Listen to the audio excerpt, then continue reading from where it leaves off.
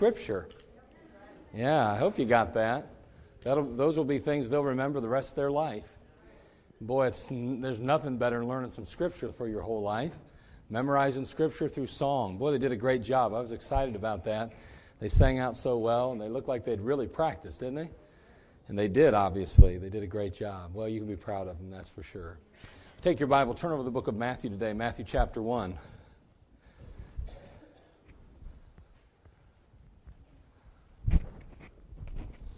Matthew chapter 1. We're going to begin in the 18th verse of that chapter. We're in our Characters of Christmas study. And last week we dealt with Mary. Today we're going to focus our attention on Joseph and see what we can learn from Joseph. Matthew chapter 1, beginning in verse 18, we read, "Now the birth of Jesus Christ was on this wise. When as his mother Mary was espoused to Joseph, before they came together, she was found with child of the Holy Ghost. Then Joseph, her husband, being a just man and not willing to make her a public example, was minded to put her away privily. But while he thought on these things, behold, the angel of the Lord appeared unto him in a dream, saying, Joseph, thou son of David, fear not to take unto thee Mary thy wife, for that which is conceived in her is of the Holy Ghost. And she shall bring forth a son, and thou shalt call his name Jesus, for he shall save his people from their sins. Now all this was done, that it might be fulfilled which was spoken of the Lord by the prophet, saying, Behold, a virgin shall be with child, and shall bring forth a son, and they shall call his name Emmanuel, which being interpreted is, God with us. Then Joseph, being raised from sleep, did as the angel of the Lord had bidden him, and took unto him his wife, and knew her not, till she had brought forth her firstborn son, and he called his name Jesus." Father, today we ask, Lord, for your blessing on this simple message. May it, Father, truly be driven deep in our hearts. May we leave here with a simple thought that will revolutionize our Christian life. And Lord, if we've already received it and we've already applied this truth, may we never forget how important a truth it is and how imperative it is to follow through with it. Father, we need you, and we thank you for Joseph, and Father, just for his faithfulness, his character. Lord, we thank you for the example that he left us. Help us now, Lord, to glean from your precious word. Be glorified in this time together. And Lord, fill me with your Spirit and allow me, Father, to be your mouthpiece. And Lord, be with these listeners. May their ears be open, both spiritually and physically. We'll thank you as you do your perfect work in our lives. In Christ's name, amen. First of all, in our passage, we immediately are confronted with Joseph, this bigger-than-life character that we speak about and hear about at the Christmas season every year. Joseph, the husband of Mary. In this particular passage, in verse 19, we note that Joseph was very confused. Then Joseph, her husband, being a just man and not willing to make her a public example, was minded to put her away privily. What in the world was he so confused about? He was confused because the woman that he was going to marry was found with child. Well, that was a big problem. He had already been espoused to her. He's already entered into an actual contract. He's already legally binded and married to her. They just have yet to consummate the marriage. And now all of a sudden, here he finds that his wife here, his espoused wife, is with child. He doesn't know what to do now. He has no idea how to handle it. He's thinking to himself, well, I have the right because we are legally married. I have the opportunity to go ahead and publicly have her stoned to death. In those days, you didn't commit adultery. In those days, if you did, you could be killed. Well, a lot different than our culture, a lot different than our society, a lot different than our age and our time. I do have a feeling that if that was the punishment for such behavior, I don't care what they say, I think it would cause others to think twice. I'm not saying that I want it to be that way, but what I am saying is, whether they want to say you can't legislate morality or not, I'll guarantee it would certainly hinder people or hamper them from going that direction. Now, all I know is in this particular case, he had that legal right, and it was passing through his mind. There was great confusion in the heart and in the mind of Joseph. Great confusion. But Joseph, we know, was not only confused, he was confronted. In verse 20, we see here that while he thought on these things, behold, the angel of the Lord appeared unto him in a dream. That angel goes on to tell him or gives him a message from God. He says, Joseph, thou son of David, fear not to take unto thee Mary thy wife. Notice his wife.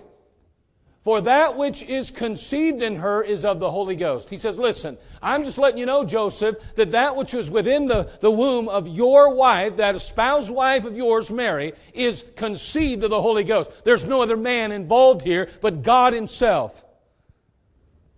He is confronted by this heavenly being, this angel of the Lord, which is here to give him this message that makes it very clear to him that Mary was indeed a chaste young woman. He was confronted.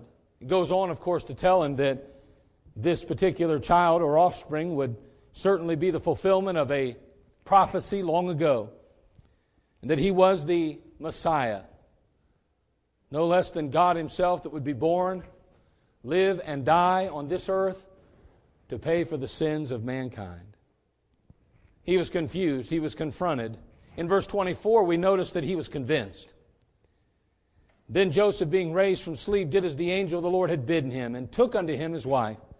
This angel, obviously, of the Lord convinced him of the information. He said, yep, okay, I don't fully understand it. I can't really comprehend it. It's hard to wrap my mind around it. I had this espoused wife, Mary. We had already entered into a legally binding contract. We've already had a ceremony, so to speak, that put us into each other's arms, and yet we were prepared to consummate the marriage. And upon that particular time, I realize that she's with child. This is blowing me away. The angel says, well, listen, don't you worry, don't you fret. It's all right, because that which is in her is of the Holy Ghost. Oh, okay.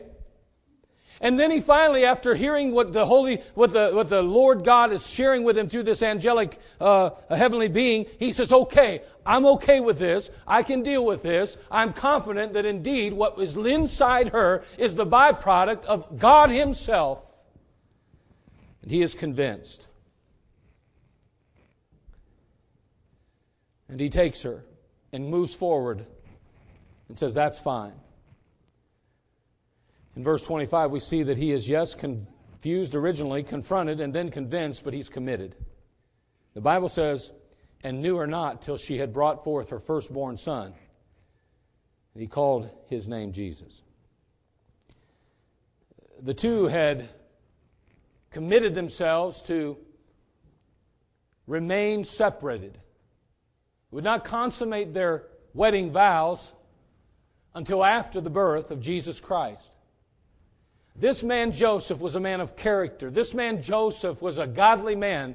He had heard God's messenger and he obeyed God's voice, and he waited for God to do His work in the life of his wife. And then he and her came together. And the Bible teaches us that they did have other children, contrary to what some have taught. We learned last week that Mary was espoused. And we began to deal with that issue. We talked about it. And as we said, we wanted there to be no confusion that she was given in marriage. She was legally spoken for. She was betrothed. That means she was set apart to Joseph as his wife at that time. The only thing they were waiting for was him to procure his finances, to prepare his house, and to also go get his wife and to bring her with him to that place to consummate that marriage.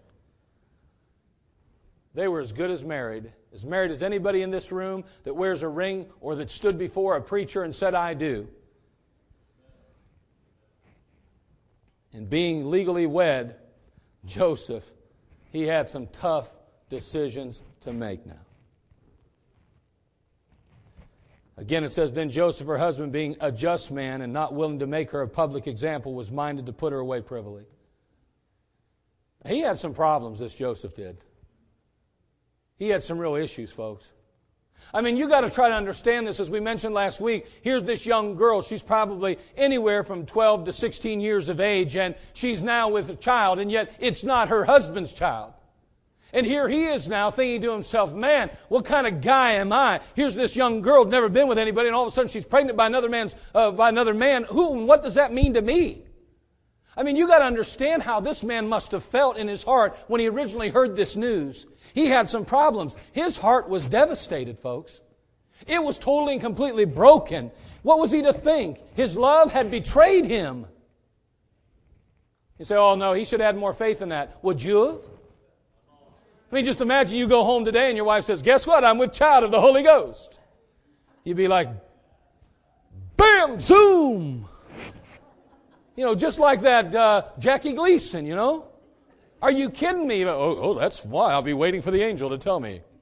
You wouldn't do that. You would lose your mind. You'd be insanely jealous. You would go crazy feeling like somebody had just punched you in the gut and there was no oxygen to breathe. You'd feel betrayed in every sense of the word. It'd be horrible. His heart was devastated. His happiness was demolished. I mean, his joy. I mean, can you imagine? He's excited. I'm going to go. We're consummating the marriage. That's a big deal, folks. If you've been married. And all of a sudden he finds this news out. I mean, his happiness, this joy that he had, this overwhelming joy is turned to grief immediately. He goes from happy to sad in moments. Not only was his heart devastated, his happiness demolished, but his hope was destroyed. I mean, all his dreams of a life and family melted away in that very moment. Listen to me, it isn't like today where people go out and do whatever they want, and then they go, well, guess what? I'm done sowing my wild oats, let's get together and get married. It wasn't like that, folks. I mean to tell you, this woman was unclean. And here he was, prepared to marry her. He's probably twice her age, maybe. If she was 14, he could have been anywhere from probably 20 to 28, 35 years of age even. I don't know. It doesn't say that he had other wives, so therefore he had kept himself to that time. He had looked forward to that day. He had thought to himself, I finally found somebody compatible with me. I finally found somebody that's old enough now, and we've been put together. Who knows? It may have been arranged even. I don't know. But what I do know for a fact is that his dreams of a family, a future, were now dashed.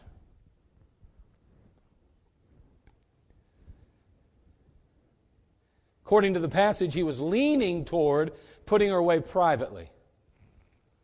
So he says, well, he was going to put her away privately. No, he was thinking about that. That's where his mind was. He was giving great consideration. He had thought to do that. And in the midst of that thought process, the angel of the Lord shows up now. And in Matthew 1:20 it says, but while he thought on these things, behold, the angel of the Lord appeared unto him in a dream, saying, Joseph, thou son of David, fear not to take unto thee Mary thy wife, for that which is conceived in her is of the Holy Ghost. A dream. I mean, he didn't even show up in person. I mean, he didn't just appear. I mean, Joseph obviously went to sleep that night a mess.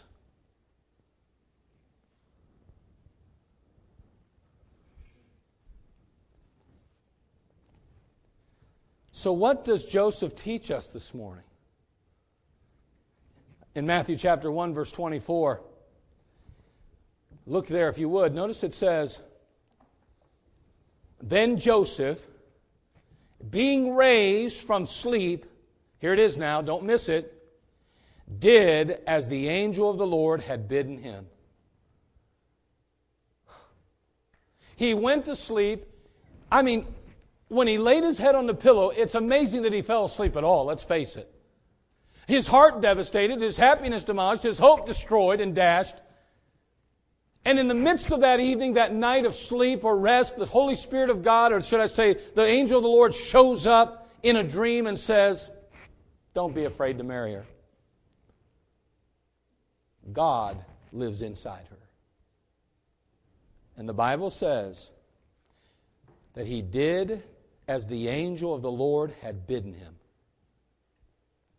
Joseph teaches us to obey.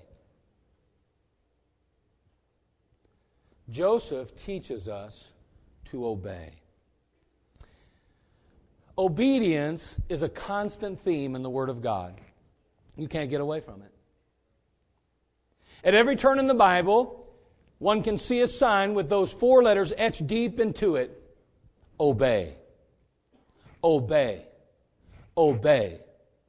Whether it's the Old or the New Testament, obedience marks the faithful and it describes the disciple of Christ. Obedience is the difference between the mediocre and the memorable. It is the characteristic that distinguishes the mundane and the miraculous in the lives of God's children. Obey. That simple 4-letter word, obey. And although this word is short, its implications are eternal. In every generation, every single generation, God's children have to make the choice to either obey or disobey. You know, Noah heard the voice of God and he had a choice to make. He had to choose whether he would put his personal plans and dreams on hold in order to accept the calling of God in his life. You remember the situation back there in Genesis 6. The world had rebelled against God. He had even repented that he had created mankind. And now he was going to bring a cataclysmic flood to the world and literally consume the earth with water. And in this particular situation, he comes to Noah and says, Noah, build me an ark. Noah had to make up his mind. What am I going to do with my life?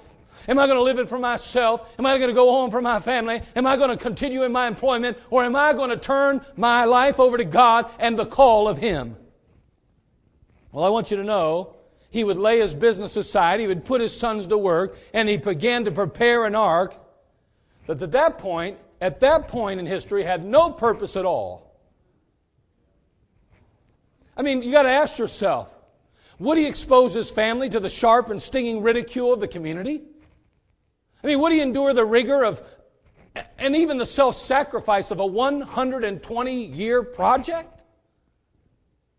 It would be 120 years that God put up with mankind. So it appears that the ark was a number of years in making. Would he place his reputation on the line in order to obey the voice of God? Hey, listen, every generation and every single person who names the name of Christ has to choose either to obey or disobey God. Israel had been in bondage for over 400 years when God finally revealed Himself to Moses through a burning bush. You remember, he had been on the backside of the desert for 40 years, and there, taking care of the sheep, he sees a funny sight. He finds himself compelled to go over and view it, and there he sees a burning bush, and he enters upon holy ground. He takes off his shoes. The Lord begins to speak to him through that burning bush. He ultimately calls Moses to the service of the king. And he says, I'm going to send you to Egypt to deliver my people. I've heard their voice and their cry. They need somebody.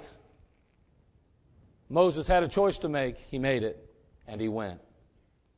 But when he arrives there in Egypt, he finds that there's a Pharaoh in charge. A Pharaoh who wasn't looking very kindly to the Israelite God. A Pharaoh that wasn't very compliant. A Pharaoh that wasn't very easy to get along with. And before it was all said and done, God brought plagues and God brought some horrible things to pass in order to ultimately tenderize and soften the heart of this hard-hearted Pharaoh.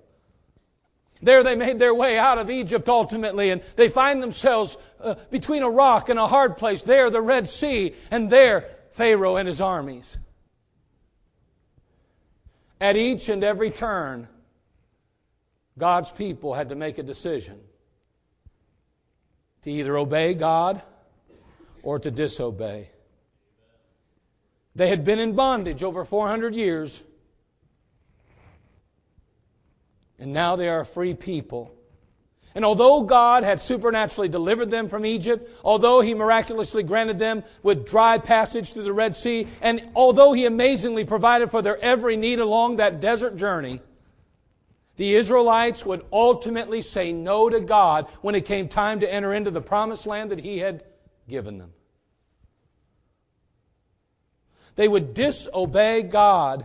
And instead of obedience, instead of reward, they spent 40 years wandering in the wilderness. A whole generation died. And only a small remnant entered into the promised land to enjoy the rest that God had intended for them. Every generation and every person must choose whether they will obey or disobey God. King Saul had received instruction from God to literally destroy Amalek along with every living creature.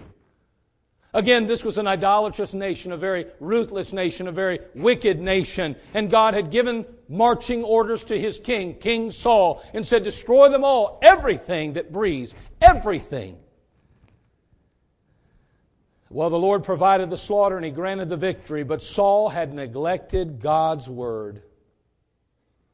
He even went as far as to blame the people for the disobedience.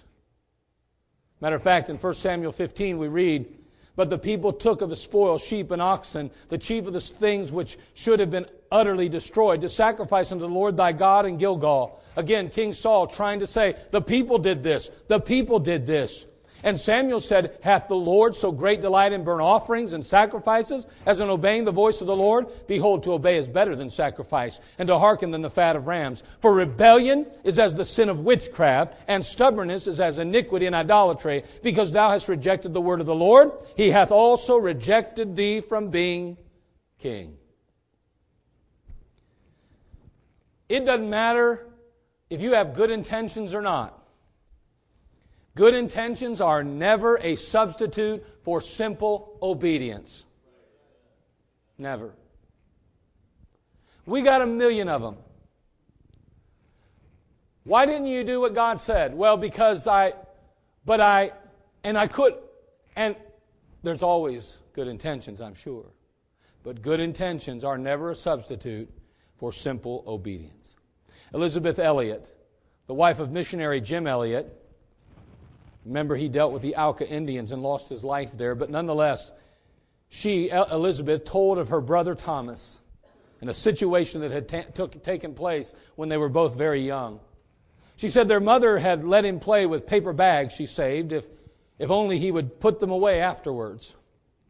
One day she walked into the kitchen to find them just strewn all over the floor.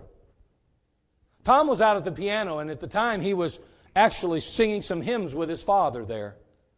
And when he was confronted, he cried out to his mama, but Mama, I want to sing. I want to sing. And his father said, it's no good singing God's praise if you're disobedient. It's no good singing God's praise if you're disobedient. I have to believe that he made his son Thomas get up from the piano seat and make his way into the kitchen where he had to pick up those bags.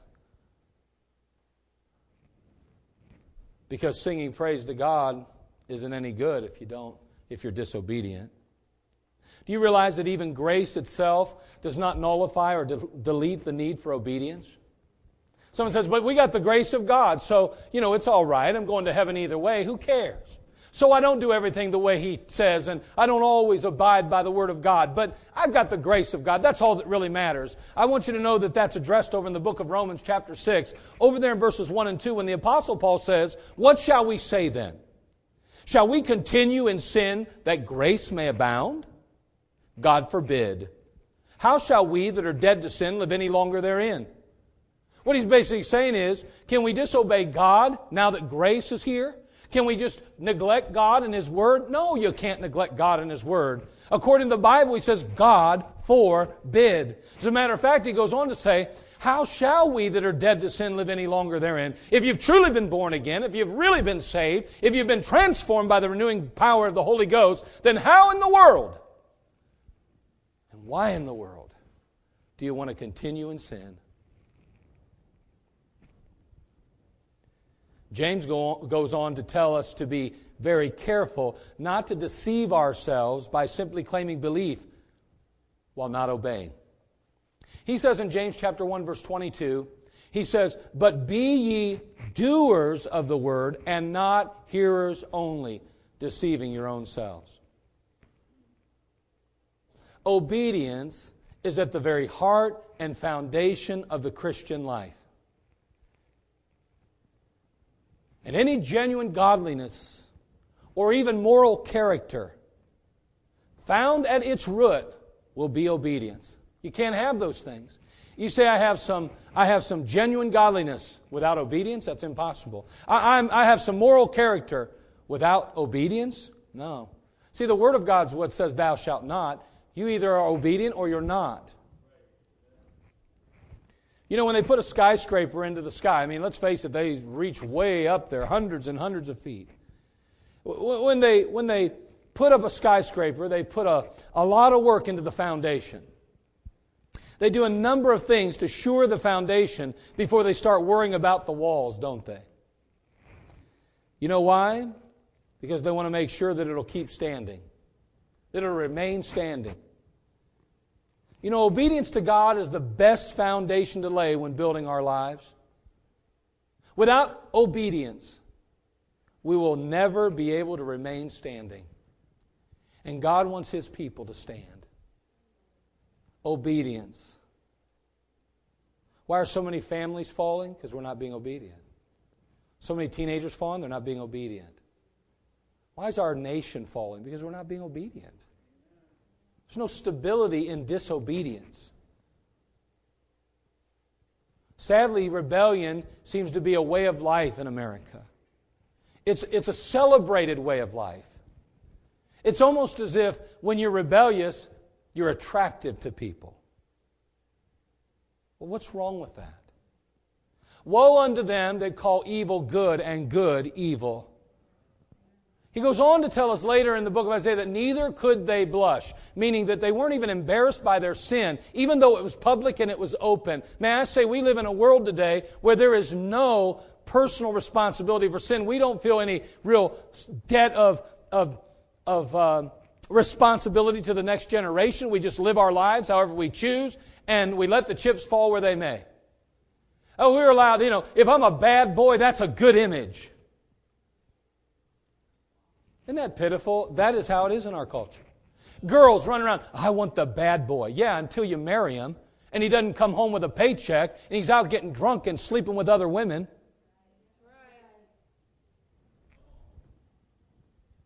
You act like I said something wrong. Let me tell you something today. We're sitting here talking this little mamby-pamby stuff to all of our young people. Let me tell you, they better hear how it really is. You better quit hiding the truth from them and tell them how great everything is when it's not.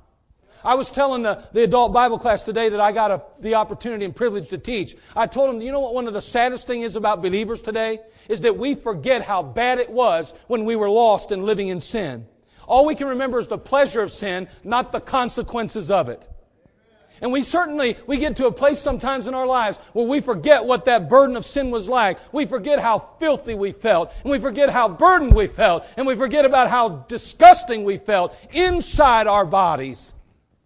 And then we got right with God and the weight was lifted off and we were free again, free to serve God and free to go forward for the Lord Jesus Christ. And we felt a freedom that we haven't felt in our whole lifetime. And all of a sudden, when a bad thing hits in our life, situations and circumstances seem to weigh heavy on us. It seems like we go back and we will lament. We lament the pleasure of sin because we forgot what it cost us. I'm going to tell you something. There is nothing good about a bad boy. And there is nothing good about a bad girl. And yet in our culture, in our country, we live it up and we put it on the television and we put them on billboards and we say, that's the way to live. What they're saying is that bad is good and good is bad. We parade that mentality and that attitude before our children. We reinforce it through what we watch and what we do. We giggle and we laugh about things that are disgusting in the sight of a holy God. And we wonder why our children grow up to want the world. And if you do your very best as a parent and you try all you can to build this world of holiness and righteousness and you try to spare them from the hurt and heartache of sin, you still have the world and the devil fighting you tooth and nail.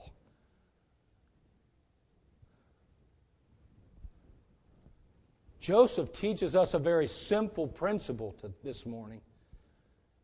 Obedience. To obey God. The earlier one learns to obey, the better. Ideally, obedience is to be taught in our homes, and then it is learned in our hearts.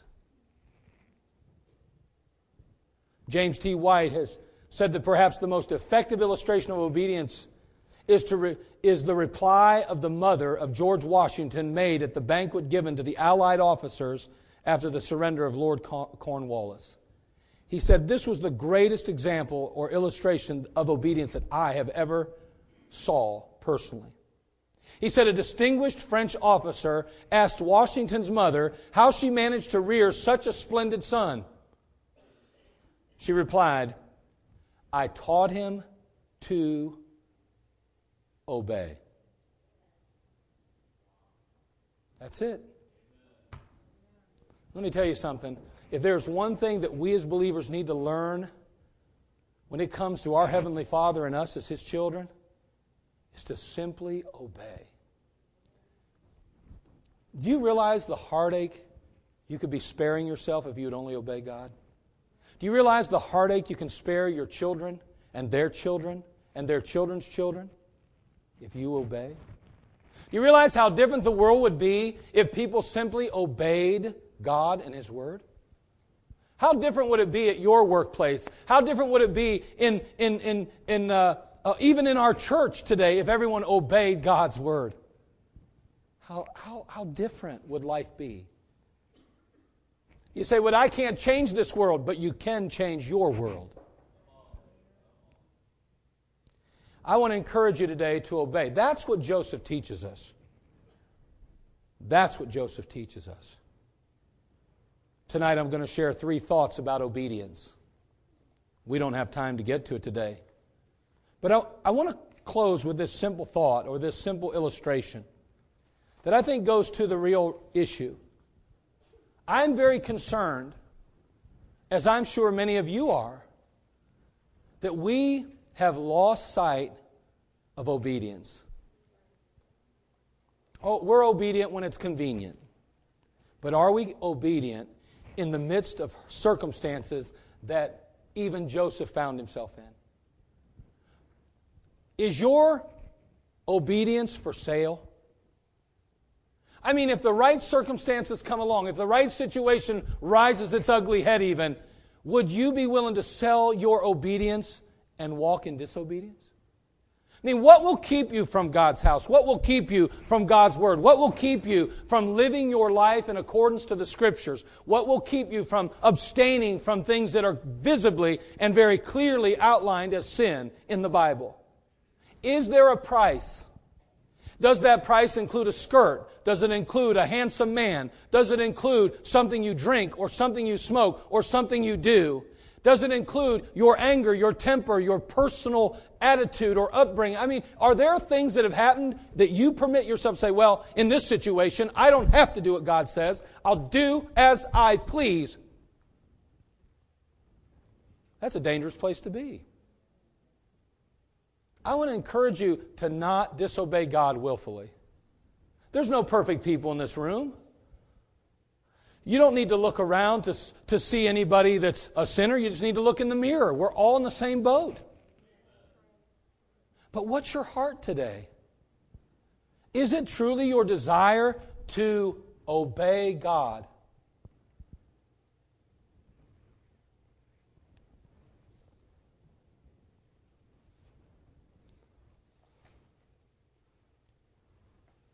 For a long time, the missionary was searching for a word for obedience. It was a virtue that he claims the natives never ever practiced. One day he said, as I went home from the village, my dog stayed behind. I whistled and he came running after me at top speed. An old native man by the roadside said with admiration, "Muy Adam de la Gugage." That's how I read it. Which literally meant, It literally meant, dog yours, ear is only. Dog yours, ear is only. That is, what he was saying was, your dog is all ear. He said, I got a hold of that expression at once, and I found that I had a beautiful word for obedience. Let us be all ear to our Lord.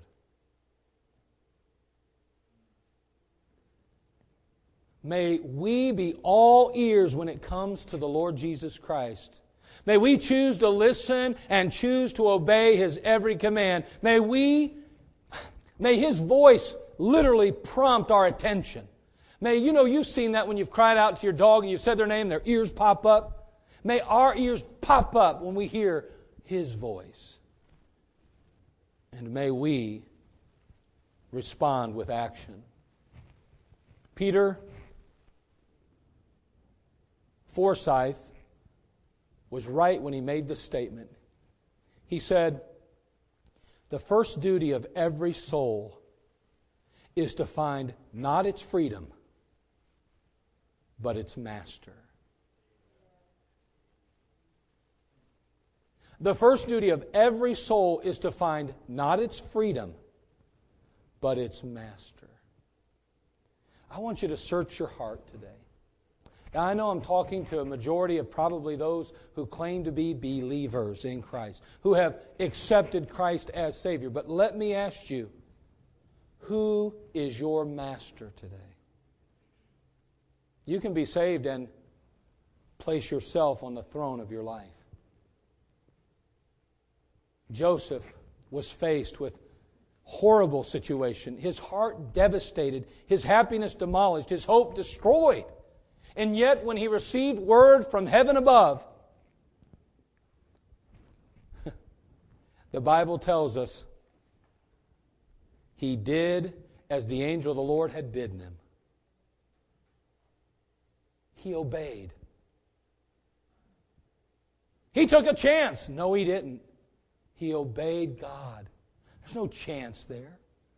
It's always in your best interest to obey. It's always the best decision and the best choice.